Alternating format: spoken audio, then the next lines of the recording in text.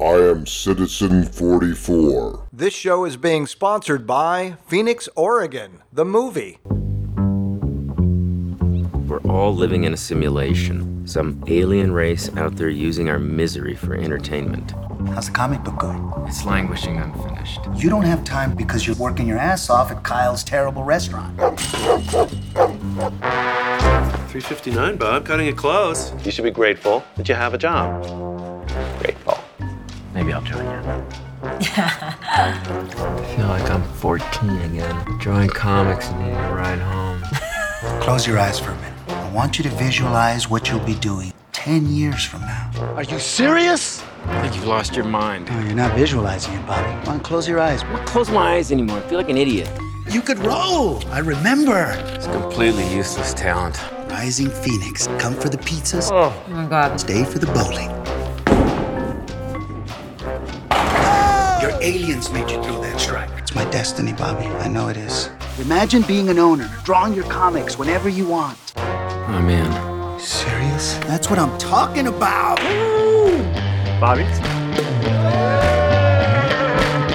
My partner, Carlos, makes this delicious dough with his hands. Yes. I got 300 scores before, but nobody ever put my pictures in the papers. You should enter our grand opening tournament. You haven't even seen me roll, huh, Fee? You haven't seen the action on my ball. Mario put his money in too. He has the right to ask questions. I'm his proxy. I've been helping you. For months. You've been helping Mario. You are a paranoid little child. I don't know what to say, Theo. Leaving a lot of money on the table. Nice going. You're going down. Not your fault. Oh. If it's not my fault, then it's Tanya's. If it's not Tanya's fault, then it's the aliens. You need to take care of yourself, Bobby. I am fine. I am a grown woman. These could be the best years of your life. Do you realize that? Visualize. This is what I live for, Huffy. Frame 10.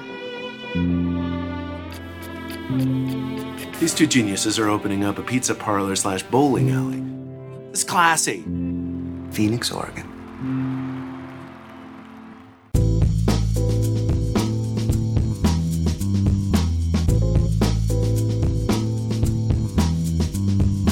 Hey everybody, Mark Ahrensberg here. Welcome to Citizen 44. This is show number 72. Super cool show today. Lots of groovy people coming to say hello and say things about stuff that they might be doing or not. On the show today we have Mr. Rick Derringer, a legendary person in the music biz.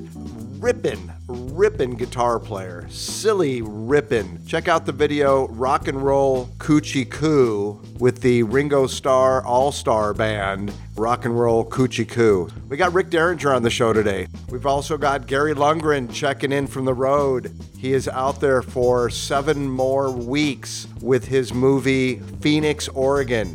He's pimping that thing all over the country and having a really good time with his wife Annie, his daughter Flannery, and his buddy and producer of the movie, Louis Rodriguez, Louis G. Phoenix, Oregon. We got Rick Derringer on the show. That's super fun. Rick Derringer.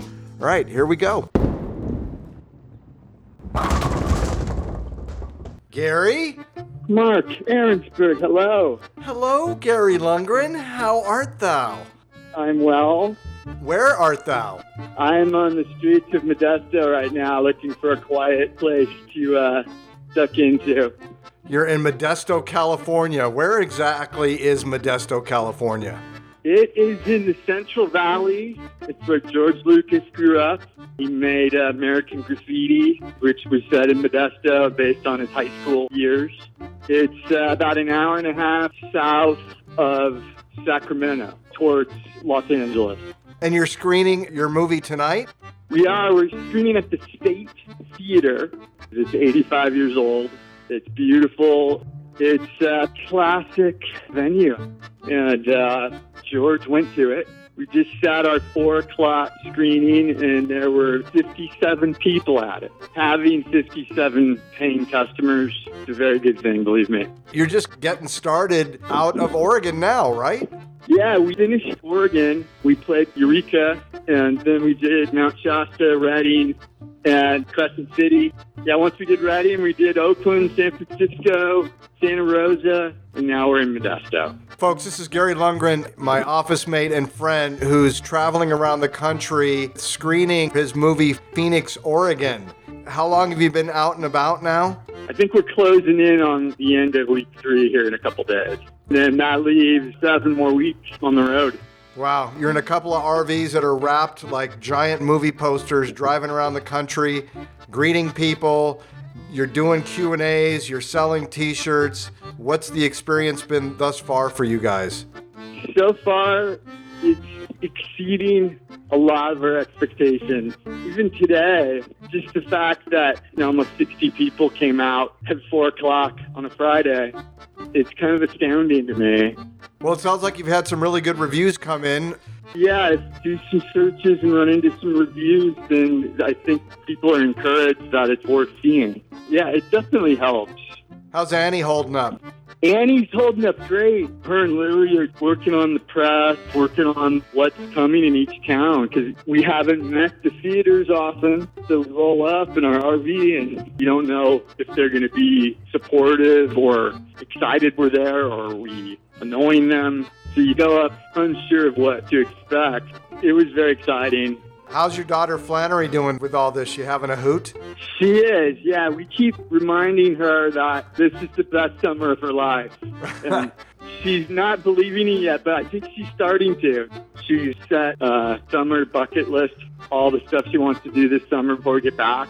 And she's learning manual photography with my 5D, so she's taking great pictures, learning aperture and film speed and lens speed and all that, which is really cool to see. Only 13 and the apple's already landed on her shoulder and she's getting ready to do stuff like Daddy does. Have you had any trouble with the law? Oh, yeah. We've been kicked out of a couple of areas we tried to park our RV. The police knocked on our trailer at 4:30. We probably should have pretended we weren't there, but Louie answered it. And they let us stay there. It was nice. We were parked in a good area. But other than that, we're learning the places you should park, can park, where you can get electricity and water and all those good things. So we're gradually figuring out how to do this. I think it's good for me. It's a bit of a grind, though. Finding laundry, we just have a little fridge, so we're constantly figuring out how not to spend too much money, go to the grocery store, prepare meals, all those things. It's been mostly fun and not hard, so we're grateful for that. What has been the coolest thing that's happened since you've been on the road? I think just meeting people. I'm an introvert, so I don't go out of my way to meet people. It's something I kind of avoid. But this movie is just sort of forcing me to interact with strangers on a daily basis and talk to them and answer questions. And I've been loving it. I've met so many cool people who are touched by the movie. And we're kind of an open book. We talk to them and hang out with them and get to know them. And then they friend us on Facebook. So it's just kind of like we're making friends everywhere we go. And that's a surprise. I wasn't expecting that at all. It's been nice. I think that's the biggest surprise and the coolest thing about it. I don't want to speak for my future self yet, but I think it's making me more comfortable with the idea of being that way more in my daily life. And the other thing is, it's made me want to make another movie. I think you finish a movie, and it's so all-consuming that you think, I'm never going to make another movie. That's it. That's my last one. And you kind of believe it when you're saying it, too, because it was just so hard. Every aspect of it was so difficult that you just don't want to climb that mountain again. But seeing how audiences are responding to the movie, how much of it's working and landing with people, it just makes you want to make another one. So I've been writing the next one. And so that's another surprise where I thought I'll never be able to write on the road. But I've been writing every day. Are you writing a part for a podcaster in there? Some kind of podcaster part? Yes. A happy, then like middle-aged podcaster. I'll see if I can help you with the casting on that. Definitely. You've got a voice for radio. I got a face for radio too, Gary. I really appreciate you calling in, and please give everybody my best on the tour, and go get him, man. Thank you, Mark. God bless you, sir. Appreciate it. God bless you too, brother.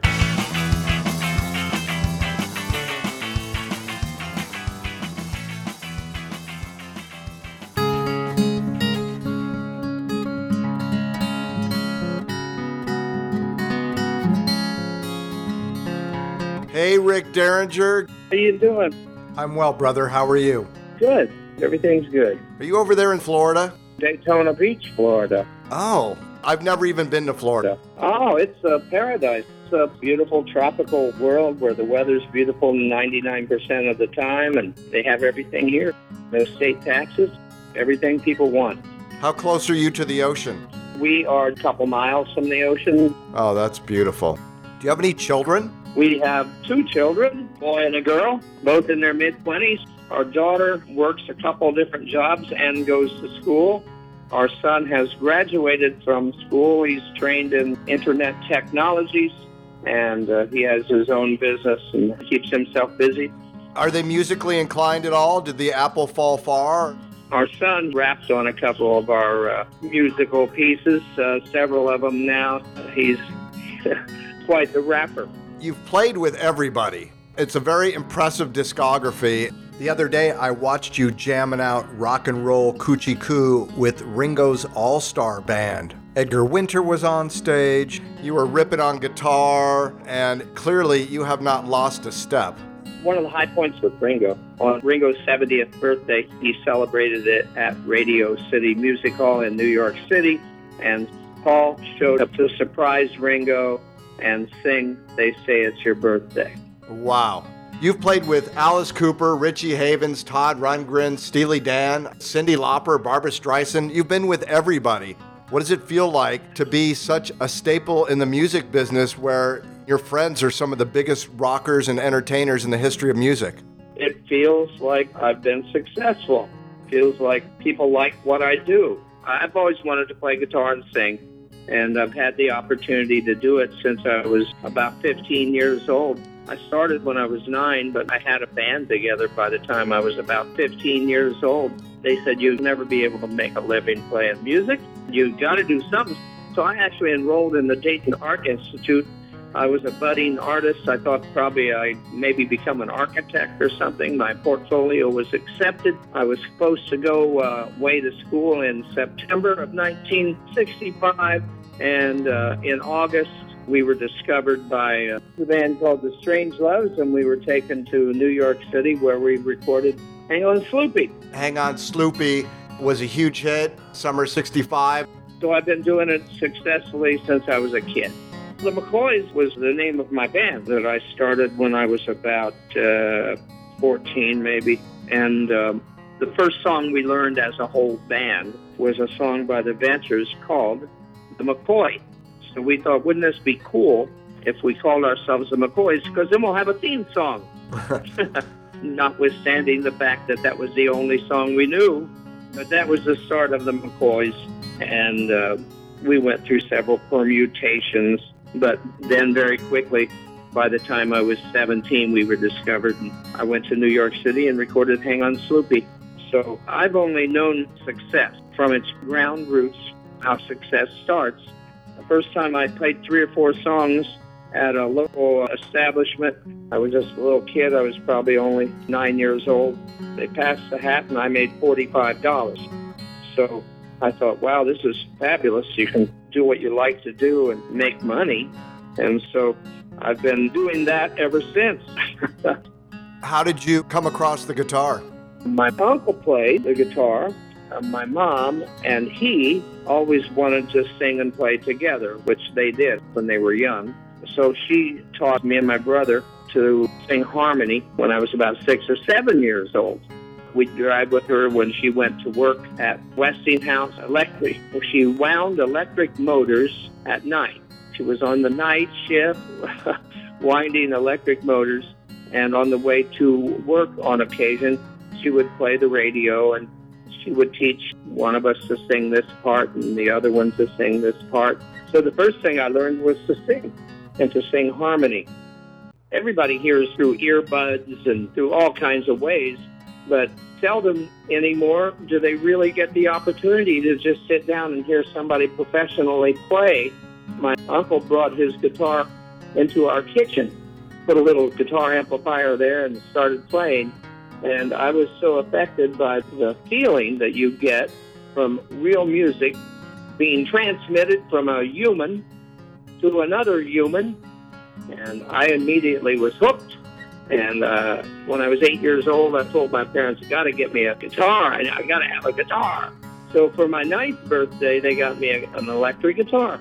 As a matter of fact, a little amplifier. And I started playing immediately. What was your father doing?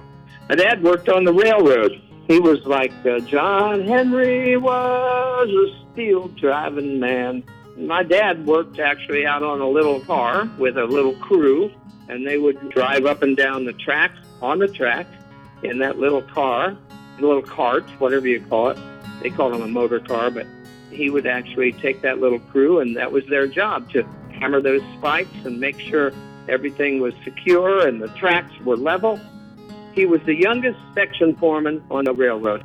He was made a section foreman on the Nickel Plate Road when he was only 17. So he was a hard-working man, and he wanted the best for his kids. He knew that I wanted to play guitar, and he made sure that they got me that guitar. He then became the McCoy's road manager. So you made him work even harder. That's right. I love my parents for that. My mom showed me how to sing, and my dad worked hard to show me the hard work that's involved in doing what we all do. I love both of them for that, and they can't take that away from me. Where did you grow up? Ohio. I was born in a little town called Fort Recovery, and we were actually so near the railroad that we could hear the trains coming. It was about a house length between our house and the actual railroad track near the station in that little town. There were still steam trains in those days. I know it sounds weird, but I'm 71 years old, so that would have been the late 40s, early 50s, but the late 40s, we were living there, and I could actually hear those steam trains coming past. So I still have a fascination for the railroad. I love going on trains. Quite a few years ago, it's been now, but a friend of ours who was writing songs said, let's rent a car, not the whole car, but you rent a big enough cabin so that you can take up enough room. And they said, we take the train, because I was living in New York City at the time, and they said, well, take this train all the way from New York to Hollywood and back, and we'll just use it as an opportunity to sit in that car and write music. And it was a fabulous trip. I love riding on trains. I have a vision of someday actually doing a tour. Now people truck that stuff. They take all their equipment, their sound stuff, and PA and everything, they load it on a truck, and they go from town to town with the band either flying or on a bus. And I have this vision of doing a tour someday, while it's still possible, where we would route it so that the train could be our vehicle. We would load our equipment onto that train car, and we'd go from city center to city center. So all that would have to happen is the local people would come and pick up our equipment, take it to the venue, and after the concert, we'd go straight back to our train, load the equipment on the car, and get back in our train bed, and off to the next destination. So I still think that's a possibility. I'd love to do it. It is a dream of mine. Do you think listening to the trains as a youth had some kind of a percussive effect on you, listening to the whistle and the wheels rolling on the track?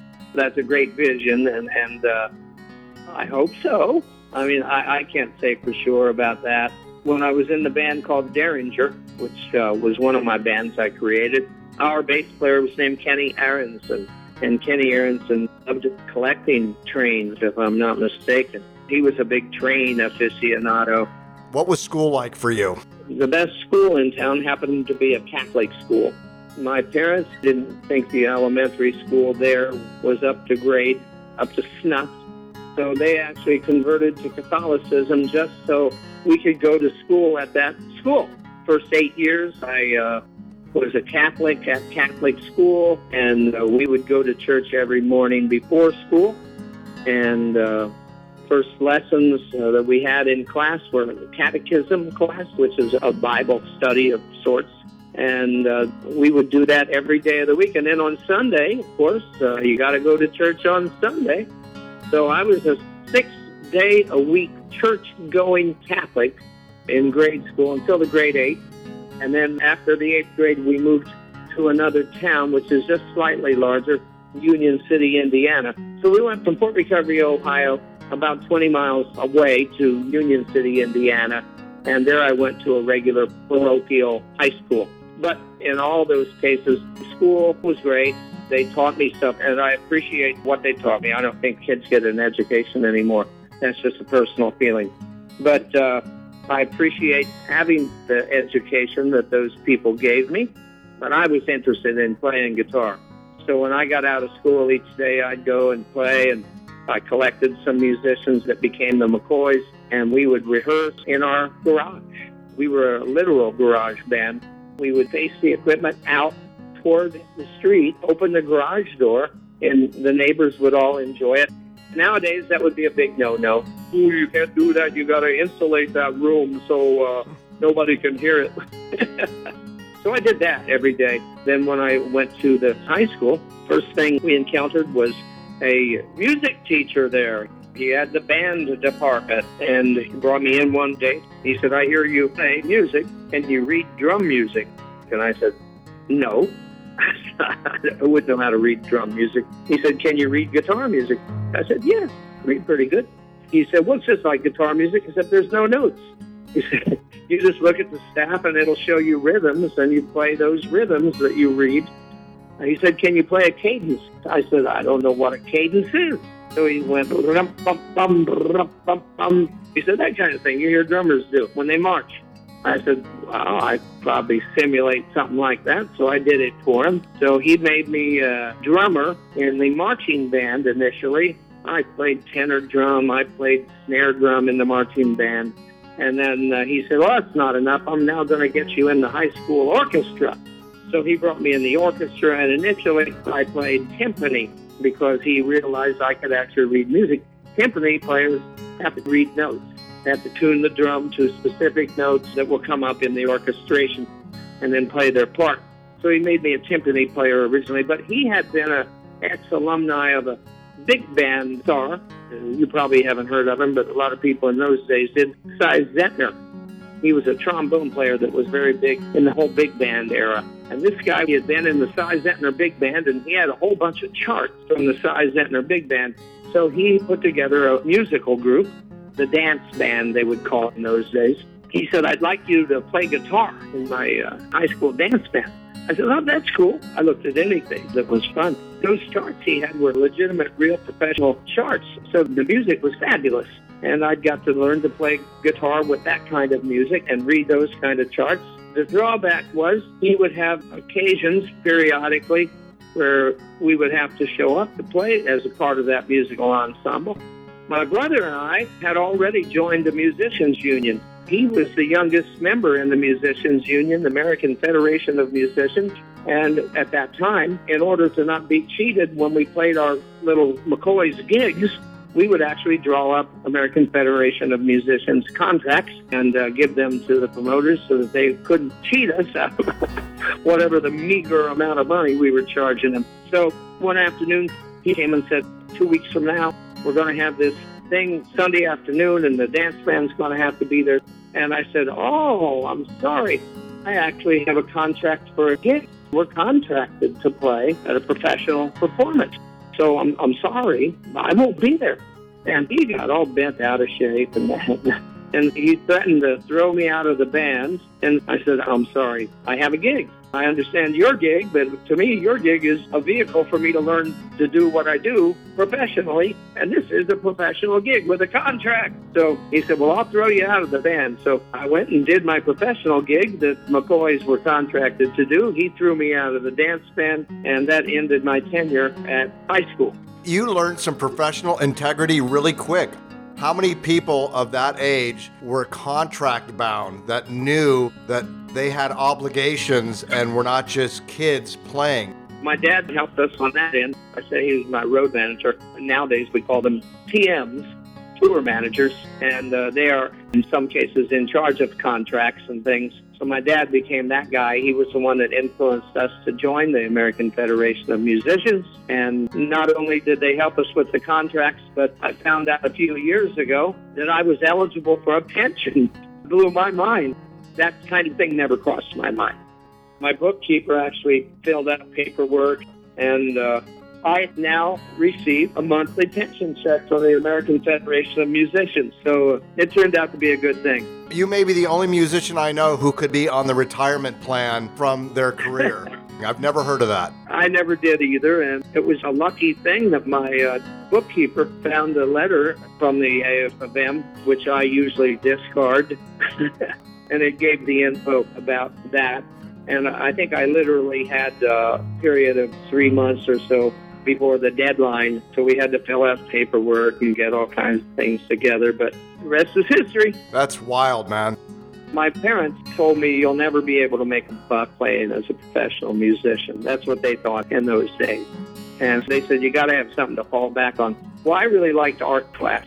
I was involved in art class in grade school and then in high school. So I enrolled in the Dayton Art Institute. It's a major school.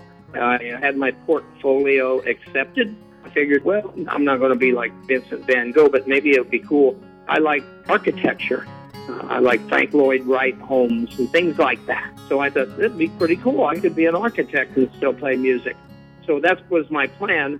I was going to go to school in September of 1965. But I was discovered in August by the people who then took us to New York and where we recorded Hang on Sloopy. We were actually already embroiled in a professional recording career the actual time that I should have gone to school. So I never had to go to school, and in some ways that's a blessing, and in some ways I kind of wish that I had been able to do that. Music is an artistic endeavor, whether it's designing album covers or designing the architecture of a piece of music. So the whole involvement in art has served me well. When did you hook up with Edgar Winter? The McCoys had a pretty successful career. We had 3 major hits right out of the box. Hang on Sloopy, Fever, and Come On, Let's Go. Fever was a big hit in the 50s by Peggy Lee after the Origins, and it was a huge hit for her. But the McCoys version was even bigger than hers. Then the next single was called Come On, Let's Go, which was a big hit for Richie Valens, the writer, and the original artist of that song. Once again, ours was a bigger hit than his. So we had a pretty good career going, but it was also the period when they were calling us bubblegum bands.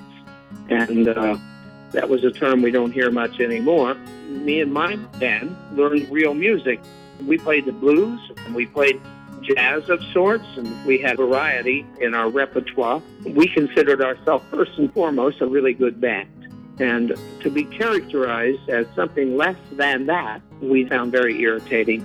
So after that 3rd major hit, they offered us Come On Down to My Boat Baby, which every mother's son went ahead to do because we turned it down.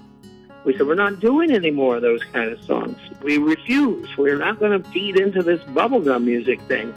Well, that could have been more hits. I mean, I turned down a big hit right there. That was a big hit record. But what we ended up doing was leaving Bang Records, taking out on our own without any real knowledge of how to do that. Our only hope was we won't be doing that bubblegum music. We did 2 albums for Mercury Records, thinking that we'd be making hit records. We did 2 albums for them. One was called Human Ball, and one was called Infinite McCoys.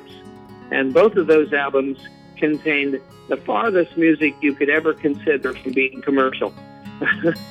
The albums didn't sell that well. Now, people collect them and consider that music really cool, because it was really cool music, but Nothing there was commercial. We lived in Manhattan, and we found a little nightclub where we were living. It was called Steve Paul's The Scene. And The Scene turned out to be the place where everybody, Jimi Hendrix and Janis Joplin's and Cass Elliot and Jim Morrison, the list goes on and on. These people would come after their gigs out in the United States. They'd fly home in time to get to The Scene because it didn't close till 4, and then they just simply closed the doors and everybody was in there just continued playing anyway. So it was really a hotbed of legendary artists. And we somehow stumbled into there one night. We said, can we get up and jam? So the McCoys got up and jammed at this club, and the owner said, wow, you guys are pretty cool. He liked us so much that we were welcome to jam anytime we wanted. And at some point, we were even called the house band. And that gave me the opportunity to play with Jimi Hendrix many times. And all those other people I've just mentioned, I got to jam with. And that owner of The Scene knew that the McCoys wanted to break out, but he didn't really know how to help us yet. But he did know that we wanted to spread our wings. He read in an article in Rolling Stone magazine, it was an interview with B.B. King. And B.B. King said, I just saw the best blues guitar player. And he said, that guy happens to be a white albino named Johnny Winter. So Steve Paul said, I want to be a manager. Maybe that's how I can help the McCoys. And without any knowledge at all, flew to Texas in the general vicinity of where he read that this guy Johnny Winter might have been, and tracked him down. He brought him back to New York City, signed him to the largest record contract at that time that had ever been signed, the largest money amount ever. So Johnny Winter was signed to a contract, and he went ahead and started making his blues albums. I got to meet Johnny that way, playing at The Scene. And somewhere along the line, he brought his brother, Edgar Winter, to New York City. And he got to The Scene as well, and we got to jam with him and play a little bit. So we knew Edgar and Johnny through The Scene. And Steve Paul. Johnny Winter was having some problems because the first 2 albums were full-on blues. And he was being paid as a commercial artist, bigger than any of the commercial artists at that time, selling tons of records. So the record company was a little dissatisfied with that particular aspect. So they were urging him to try to be more commercial. Well, Steve Paul saw this as an opportunity.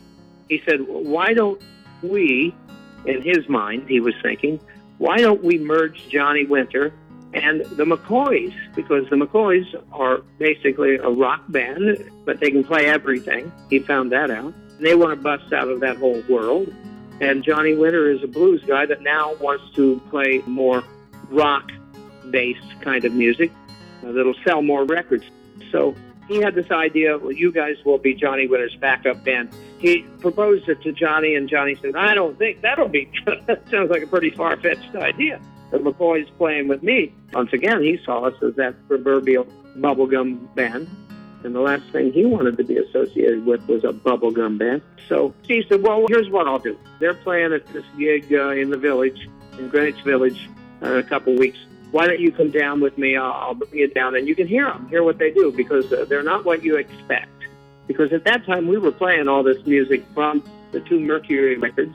We were playing blues music. We were playing all kinds of music. We also played the hits, too, but we were playing all this other stuff. So Johnny said, well, I'm already against this idea, so I'm going to bring Edgar with me and see what he thinks. That night came up, and we didn't know anything about it, and we were on stage getting ready to play, and right up front, in the first table to the right of the stage, we saw Johnny Winter and Edgar Winter sitting with Steve Paul. So we went ahead and did our set. We didn't know anything about this plan. And as I am told, Johnny then said to Edgar, well, what do you think, Edgar? Could this happen? Would this be cool? And Edgar looked back at Johnny and said, these guys are cool. It'd be great. So that was the point when we became Johnny Winter and the McCoys. Well, that's what we were, Johnny Winter and the McCoys. They didn't like the idea of Johnny Winter and the McCoys. They said, we can't use that name. That's crazy. So they couldn't come up with a good name. Somebody said, well, how about if we just drop the McCoys and make it Johnny Winter and? So the first 2 albums I did with him, Johnny Winter and, it was a studio project, and I produced it, as a matter of fact. Johnny was tired of those producers he was using doing his blues albums. He couldn't trust them. He said, they're big city people. I can't trust them. And he said, Rick, you're making these albums for the McCoys, so why don't you come in and see if you can do it? So he asked me to be the producer of those records. So I produced Johnny Winter And, which was the first studio album. And then the second one we did was a live project from that band called Johnny Winter And Live. And both of those simply are Johnny Winter and the McCoys. At some point before the live album, my brother got an illness. He was the drummer in the McCoys, the drummer with Johnny Winter And he got an illness that prohibited him from continuing to play the drums. So we got another drummer. So on Johnny Winter And Live, you now have Bobby Caldwell on drums. Randy Joe Hobbs, the bass player from the McCoys, was still there, and I was still there. So half of the McCoys was still there, 2/3 the way I look at it. And that's how I came in contact with Johnny. And then Johnny obviously had introduced me to Edgar, and Edgar liked what I was doing with Johnny, so he asked me to produce records for him. The first one I produced for Edgar was with a band called White Trash. So I wasn't in the band yet, I just produced the record. And he wasn't totally happy with the guitarist. So he called me up from the road, happens quite a few times. He called me from the road and said, can you come out and become my guitarist? I loved the band. And by that time, Johnny Winter had checked himself into a hospital for drug problems. I was out of a road gig, so I said, yeah, let's do it. So I became the guitarist with Edgar Winter. And then the White Trash Roadwork album, which is the live project, 2-record album. I not only produced that, but I was the guitarist in the band at that time. That has a couple songs that people really like that I did. Actually, the Johnny Winter And album was the first time Rock and Roll Hoochie Coo was recorded. It was then done on the Johnny Winter And Live album. We then did it on the Edgar Winter Roadwork album.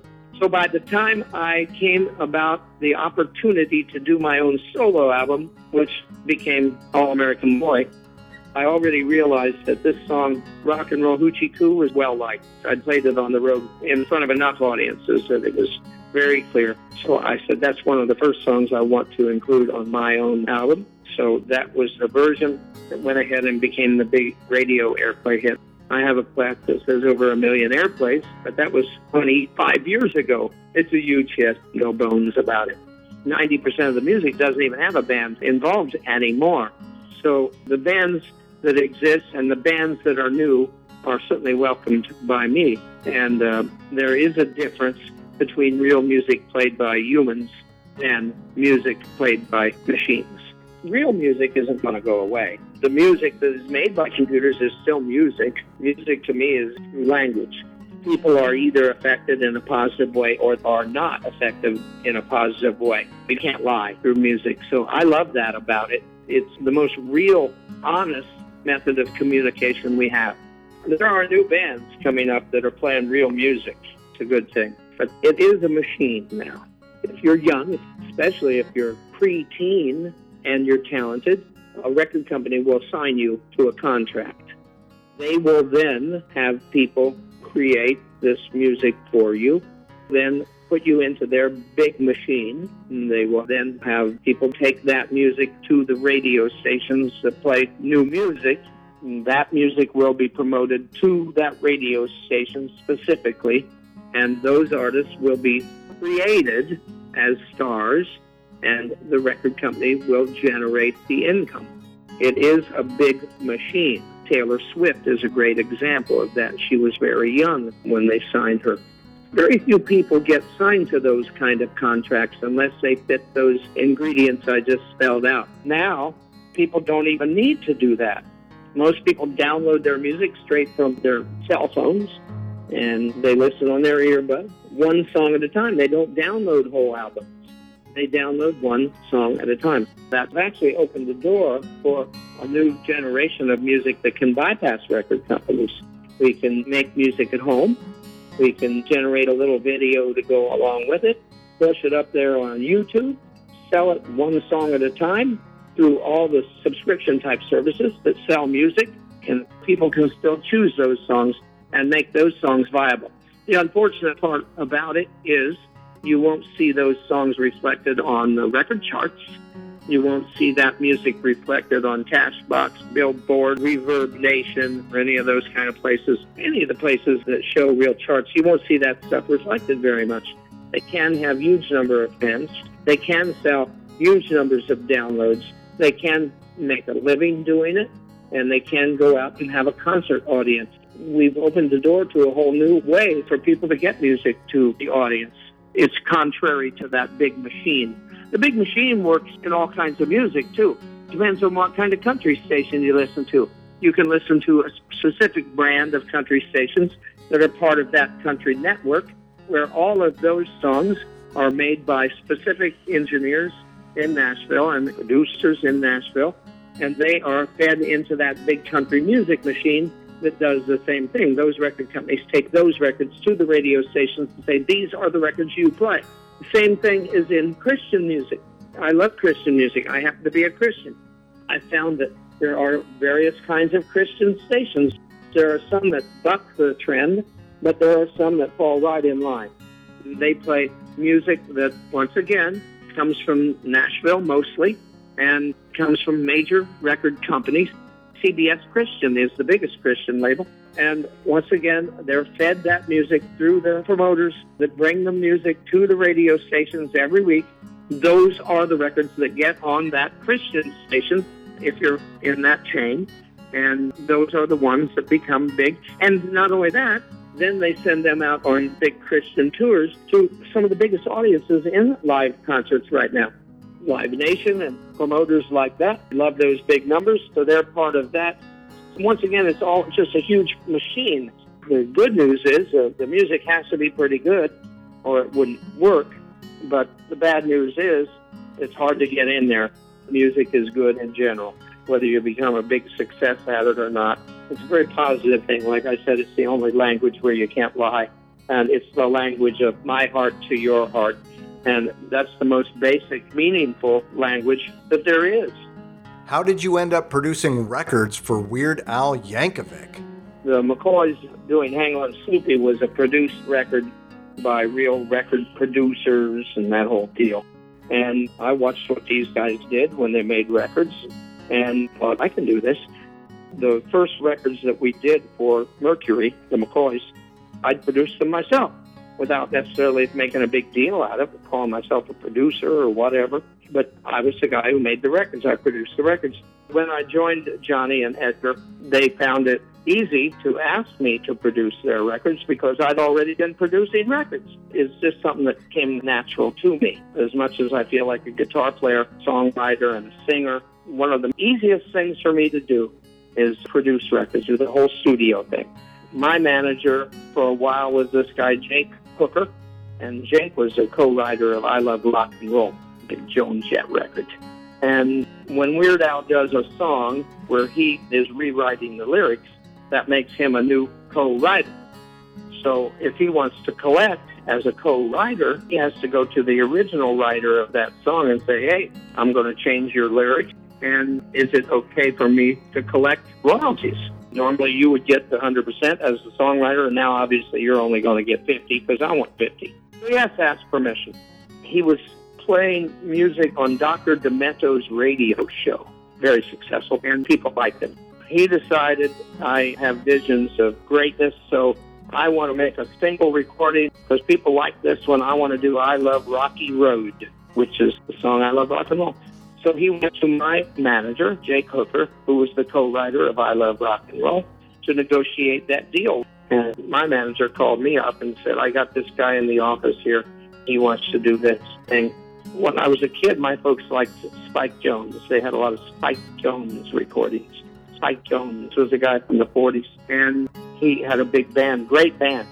They would do what we would now call novelty music, novelty songs, funny songs. And then along the way, there came various people down through the years that have done that kind of thing, parody music, comedy music, whatever you want to call it.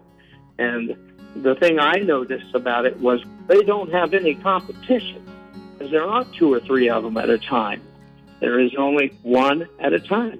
I heard the song and said, wow, this guy is going to be successful, and I should produce not a single, but I said we should do an album. So I went ahead and spec'd the whole thing out. In other words, I paid for the first album myself of Weird Al, then went ahead and got the record deal for him after creating the album. So I was correct. The first one included a big hit. I did 6 albums with Weird Al, and all the music for his movie, UHF, produced all the big hits that he had. Eat It, Who's Bad. We could go into a book just talking about Weird Al. I produced all the gold and platinum records for Edgar Winter. Anything that I didn't produce was the stuff that wasn't gold or platinum. Frankenstein was a huge hit, a Grammy nominee.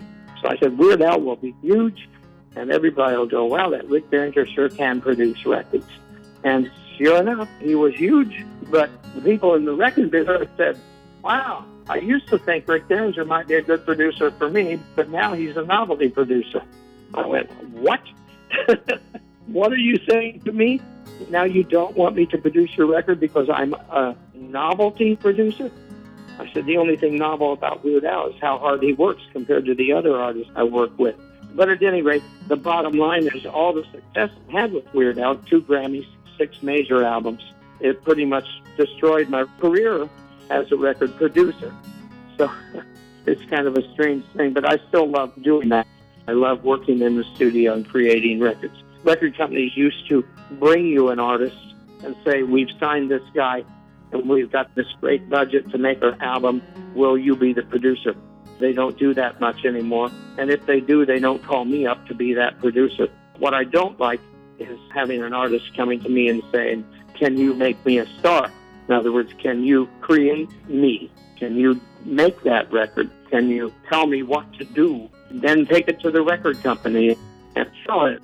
I'm not good at that. I'm good in the studio. I'm good at making the records, and that's what I love to do.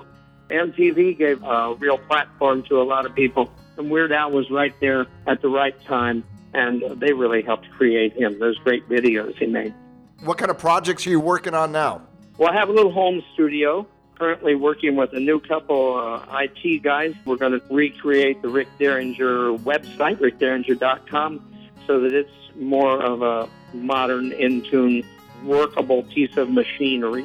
Dial Rick Derringer up on YouTube. You'll find hundreds of things that pop up. If you press on any of them, the first thing you have to sit through is a commercial before you get to me. On the other hand, YouTube won't allow me to monetize my own stuff. They're saying it's all third-party content, whatever. The bottom line is I'm rebelling against YouTube. I'm taking as many of my things down as I can from YouTube. The plan is, as I write a song, I'll create some kind of video to go along with it, and then I'll have that up on Patreon, and that'll be exclusive so that it can't be stolen, then republished on YouTube. The ability to have a private source on Patreon where people can exclusively go there and get all the music that I make, all kinds of other things. There can be guitar lessons there, for instance. There might be vacation videos of me and my family on vacation. And who knows what could be there. I'm selling 7 guitars right now at Gruen Guitars in Nashville, the most famous guitar store in the world. And we did a little hour show from Gruen Guitars a couple weeks ago. And right now at Patreon, you can see that hour TV show that we did from Gruen Guitars. So I'm just trying to put up things there and give people content that they will feel like it's theirs. They're part of my family. Good on you, man. I'll go to your Patreon site and check that out. I have a new band. We've only played 2 concerts together so far. So this summer we'll be featuring my new band. So people that want to come out and see Rick Derringer, well, you haven't seen my new band. Another reason to come out and see me this summer in my concerts, once again, you can see it at rickderringer.com. Thanks, Rick. I appreciate you spending time today, and I appreciate what you bring. God bless.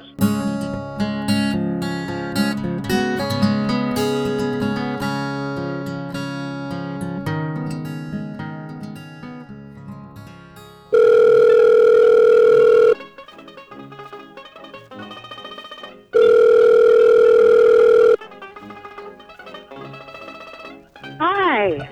Hey, Mother. How are you? Good, thanks. How are you?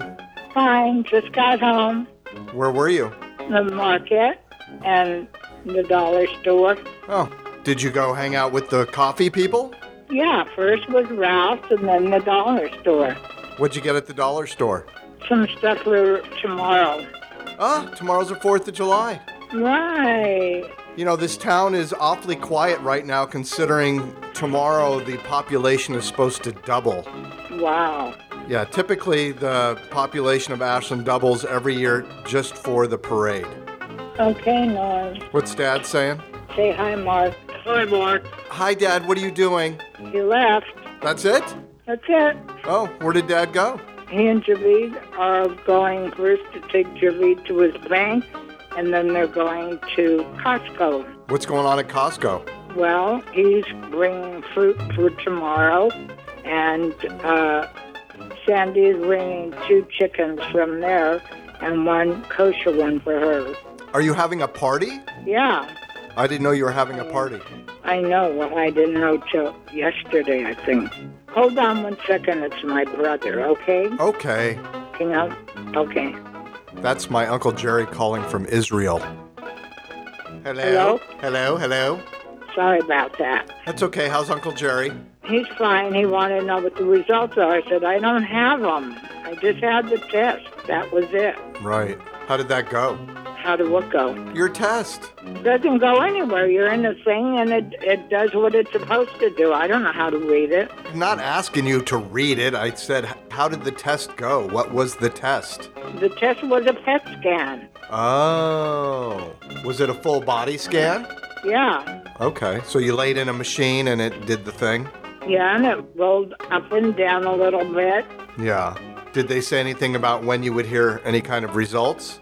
They would have results maybe Thursday or Friday, but Thursday is the 4th of July, and the doctor's gone for a week. So I guess when I hear from them, that's when I'll know. Okay. What are you guys doing today? Just preparing for tomorrow? Yeah, well, supposed to go to lunch and a movie today, but I don't know if I could do all that. Yeah. How many people are coming to your house tomorrow? We thought it was 9, then it was 10, then it was maybe 12, but then Judy's not coming tomorrow. No, Judy's not coming today. I'm going to guess top 12. Is Gino coming? Oh, I don't know. Make it 13, maybe. Okay. I don't know. Is Rachel coming? No, this is just the Ralph's people. Oh, okay. Tomorrow's Thursday, and tomorrow is Power of the Shower. That's a real busy day, and it's the 4th of July, and they'll be giving pizzas out to the street people. Oh, that's very sweet. Yeah, and they did a big thing last Friday with another group on Rose and Main Street, maybe, where they gave the people haircuts. I saw that. It's very sweet. Yeah. It's the nicest thing you can do to people is feed them and clean them up so they can feel okay for a minute. That's for sure. A couple of them were good looking. Yeah, I'm sure. There's just people behind all that. Yeah. All right, well, you sound a little less tired than you did yesterday. No, I'm tired. Okay. Well, you have a good day. You too, Mom. Love you. Have a wonderful rest of your day. Thank you. Okay. I'll talk to you later. Okay, see you later. Bye-bye. Bye.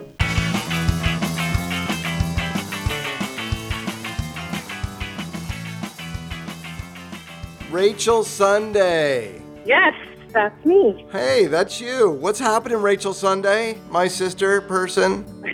Just trying to take it easy, and we'll be doing some sorting of the bins for Power Shower in about 20 minutes.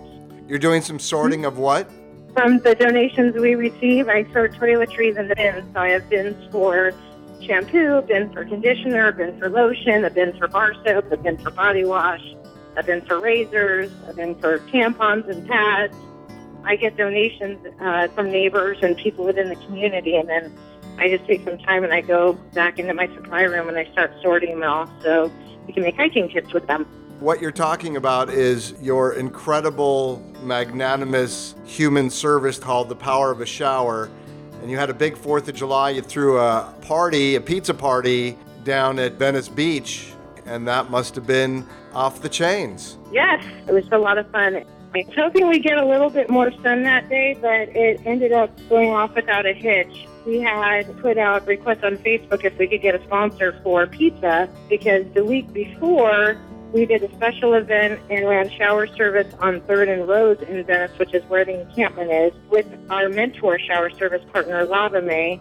And this was all created and done by Jesse Lowens, who's a famous YouTuber. He had hairdressers out there, massage therapists. We were running 6 showers between the 2 shower trailers. They brought in pizza, and I thought, man, that'd be cool to do that for the 4th of July, especially because we've been doing showers every Thursday for going on a year now, and we are actually taking the next 3 weeks off to go and do a little reprieve ourselves and re-energize for Power of a Shower. So we thought the 4th of July would be the last shower service until we come back in August, and we wanted to go out with a bang. We did end up getting a $500 sponsor, and we ordered 30 pizzas. We had 15 pizzas come at 11 o'clock in the morning, and then we had another 15 pizzas delivered at 12:30 in the afternoon.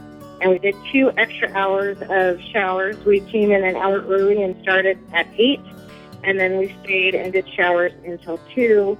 And I think we did about between 50 and 60 showers. I didn't actually count the names yet. One of our regular guests is a DJ, was famous back in the 80s for throwing house parties in the San Fernando Valley. So he brought out his mic and his speaker and was able to DJ the whole event. It was so much fun. It was just a lot of fun. And I did 5 hours of laundry the night before. So just about every single person that was out there on the 4th of July got a whole outfit that actually fit them. And I purchased 100 pairs of flip-flops, 50 for men and 50 for women. So everybody was pretty set for the 4th of July. I was sad to leave, and I'm going to miss them. The Thursdays were not there, but I know we're going to come back stronger, so it'll be great. So that's what's going on with that. Super badass. That's amazing stuff, and I hope it catches fire and other people see that they have the power to do those kinds of things. Yeah, the good news is that people are starting to see us more. We're getting some more exposure. We continue to be privately funded, which is great because then we're not under any specific constraints and doing a lot of extra paperwork to just do shower service, which is awesome. I believe that we are in negotiations right now, and I'll have more information in August that we will be picking up Tuesdays at 3rd and Rose and being able to do showers 2 days a week versus 1 day a week, and then start scaling from there. So I have really high hopes, and I know there are people out there that also want to make sure that we prevent the spread of some of the diseases that we have heard hit our city, like typhus going around, and there's a fear of bubonic plague coming back. And the way we can prevent that within the homeless community is giving them a shower and letting them clean themselves, and everybody has a right to do that. So we're happy to be a part of it, and hopefully we can be a bigger part of the scaling back of any prevention of diseases. Thank you for helping to curb the potential of something that could be horrific if it goes unattended. People require attention so they don't spread illness and dis-ease. It's cool that you're taking off. Can you talk about where you're going? Yeah, where are you going? Yeah, for sure. I have been fostering elephants for about 10 years through what's formerly the David Sheldrick Wildlife Trust, which is now the Sheldrick Wildlife Trust. I am an advocate and a conservationist at heart. In the big scheme of things, I'd like to conserve our Earth. On the lower level, I'm trying to conserve humanity at home. And on the wilder side, I'm trying to conserve our animals that impact how we live. And elephants are a very important animal to our environment and how they travel and they poop, and what they poop will grow trees. China has asked parts of Africa, like Botswana and Namibia, to lift their ban on hunting. So I'm going to go see my elephants that I've been fostering for so many years. And then I am going with my husband, Aaron, and we will do 2 weeks of safari, 1 week in Kenya, 1 week in Tanzania, and then we will finish off our trip by flying to the island of Zanzibar and spending the last 3 nights just kind of unwinding from all of the excitement of being on safari and living in the bush for about 15 days. So I'm going to Africa. It'll be my first time. I am very, very excited. And I started packing trip of a lifetime and looking forward to it. But most importantly, we'll be missing the Power of a Shower for sure. Where can people go find out more about the Power of a Shower? They can find us online. Our website is powerofashower.org. We are very active on Facebook. We have a couple of really great videos and some super stories. And you can follow us on Instagram. Well, much love, Rachel. Appreciate you, and I look forward to seeing you when you come down. Yeah, have a great rest of your day. Talk to you soon. Okay, bye.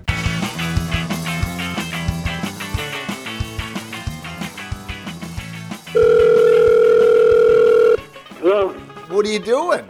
Just got home, bought some chopped liver and fresh challah, and Mom's going to have it on crackers. I'm going to make myself a sandwich. That sounds delightful. Yeah. How was your 4th of July? 4th of July was very nice. We had about 10, 11 of us, maybe 12. It was very nice. Mom said 14. And they all brought something. Mom and I went to Home Depot and bought ribs. You bought ribs at Home Depot? Are you sure about that? Yeah, I bought them at Home Depot. You bought ribs at Home Depot? Yeah, they're already cooked. They're delicious. At Home Depot? Yeah.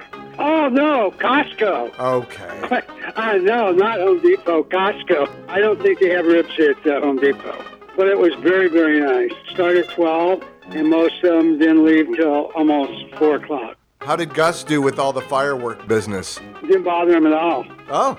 Mom's going to the gym. Have fun at the gym, Mom. Have fun at the gym. So what are you doing today? I don't do anything today. I cleaned up and everything last night. I just want to relax, maybe watch a little TV. Unless Mom decides later she wants to go to the show in the afternoon, I'll go with her. What's the weather like over there in Encino? Right now, it's probably about 75. Perfect. Yeah. I just wanted to call and say hi. You're on show number 72, and I think you may remember this person, or at least this song. Rick Derringer is the guest on today's show, and he recorded a #1 hit called Hang On Sloopy. You remember that? Yes. It went #1 and beat out the Beatles, their song Yesterday. Is he going to be on your show? He's going to be on the show, yeah. Rick Derringer, super nice guy. He lives in Ashland? No, he lives in Florida. Is this your last show? It's not my last show. I will not be recording any people while I'm visiting you. Oh, okay. Zoe didn't leave yet, did she? For where? Oh, I thought she was going to Israel. She is going to Israel on July 22nd. Oh, the 22nd. Okay. Yeah, I will be in LA for your birthday and to send Zoe off to Israel with her friend Athena on July 22nd. Very good. The 19th for my birthday, they want to have it down at Santa Monica. There's a restaurant on the beach. Well, I'm stoked that I'm going to be there to celebrate your 81st birthday. It'll be nice. Rachel sent us the thing from the beach on the 4th of July because they worked it, for the Power of the Shower. Yeah, I'm going to hopefully get Rachel on the phone today or tomorrow so she can tell me about her big 4th of July event. I saw the video on Facebook of them getting people showered and pizza and having a big party down there on Venice Beach. Yeah. All right, well, I just wanted to call and say I love you and see how 4th of July was, and I hope you guys have a beautiful Friday. We will. I love you too, Mark. We're looking forward to seeing you. Looking forward to seeing you guys too. I'll talk soon. Okay, bye. Bye. Bye. Bye.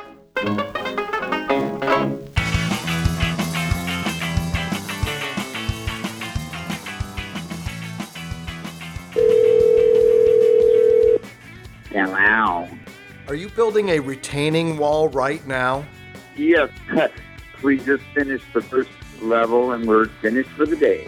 You're done for the day? Yes. And what are you doing here in Ashland? Why are you here? Shoot video and record music. You're on show number 72. LuckyDoug.com. Well, that's the show. I hope you enjoyed it. I want to thank Rick Derringer for coming on and really talking in detail about his life and how he was inspired and has stayed in the music business since he was a teenager. Now he's 71, almost 72, which is what this show is, show number 72. I want to thank Gary Lundgren for checking in from out on the road with his movie, Phoenix, Oregon. Wishing him and his family and everybody all the best of luck. I want to thank my mother and father for coming on the show. I really appreciate that they have the sense of humor and they're willing to humor me by coming on and chatting. I want to thank Doug Fergus, Lucky Doug Fergus, for coming on and saying hello. I want to thank my sister Rachel Sunday with The Power of a Shower. Keep knocking it out of the park like you do. Citizen 44 with Mark Ahrensberg is a listener-supported presentation. All shows can be listened to and downloaded from CastBox, iTunes, and Stitcher. If you like the Citizen 44 with Mark Ahrensberg show, please go to CastBox and become a subscriber. Well, that's it. As always, thank you for listening. Take care. Bye-bye. Stay through to the end and listen to 3 exclusive tracks via Rick Derringer being featured right here on this show for the first time. never heard before, 3 tracks, Rick Derringer, right here. Thank you, Sam, Zoe, and Val.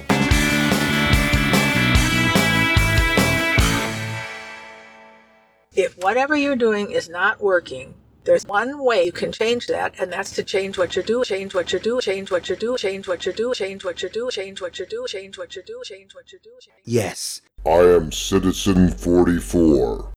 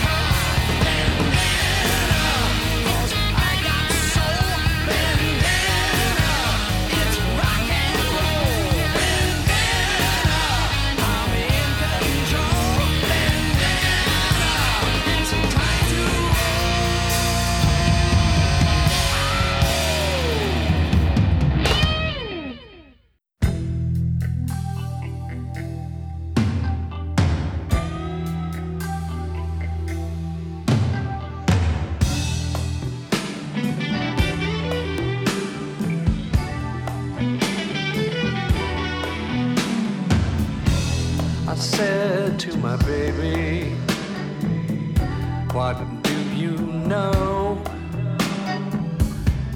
And she said, nothing really, except I'm letting you go. Let it be the blues, dark midnight blues. Let it be the blues, it sure ain't nothing new. Slow rising moon in the darkest blue.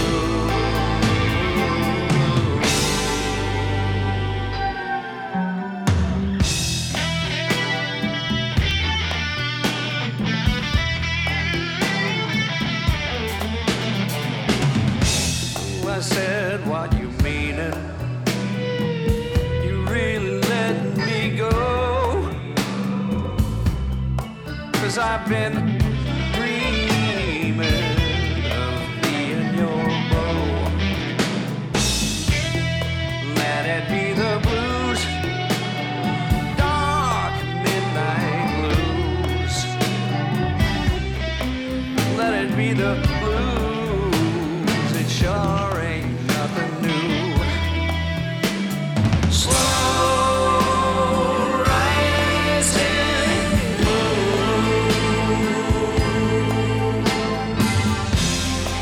in the darkest blue. Slow rising moon.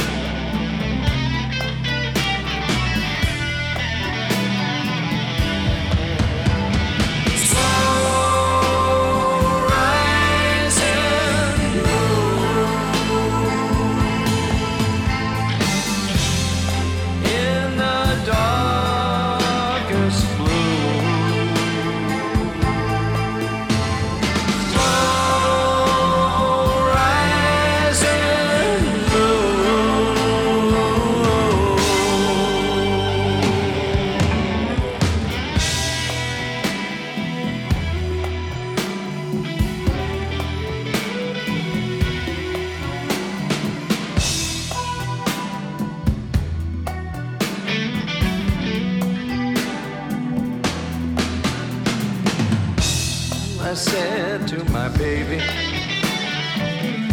what do you know?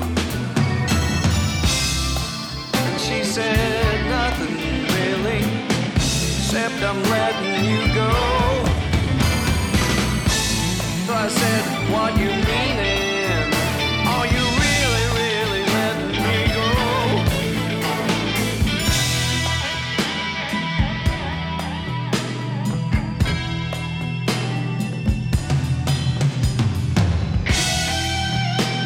Let it be the blues,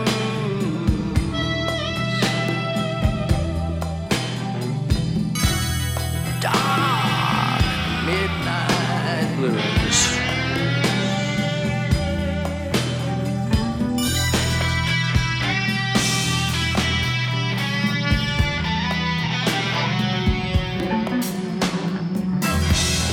Dark midnight blues.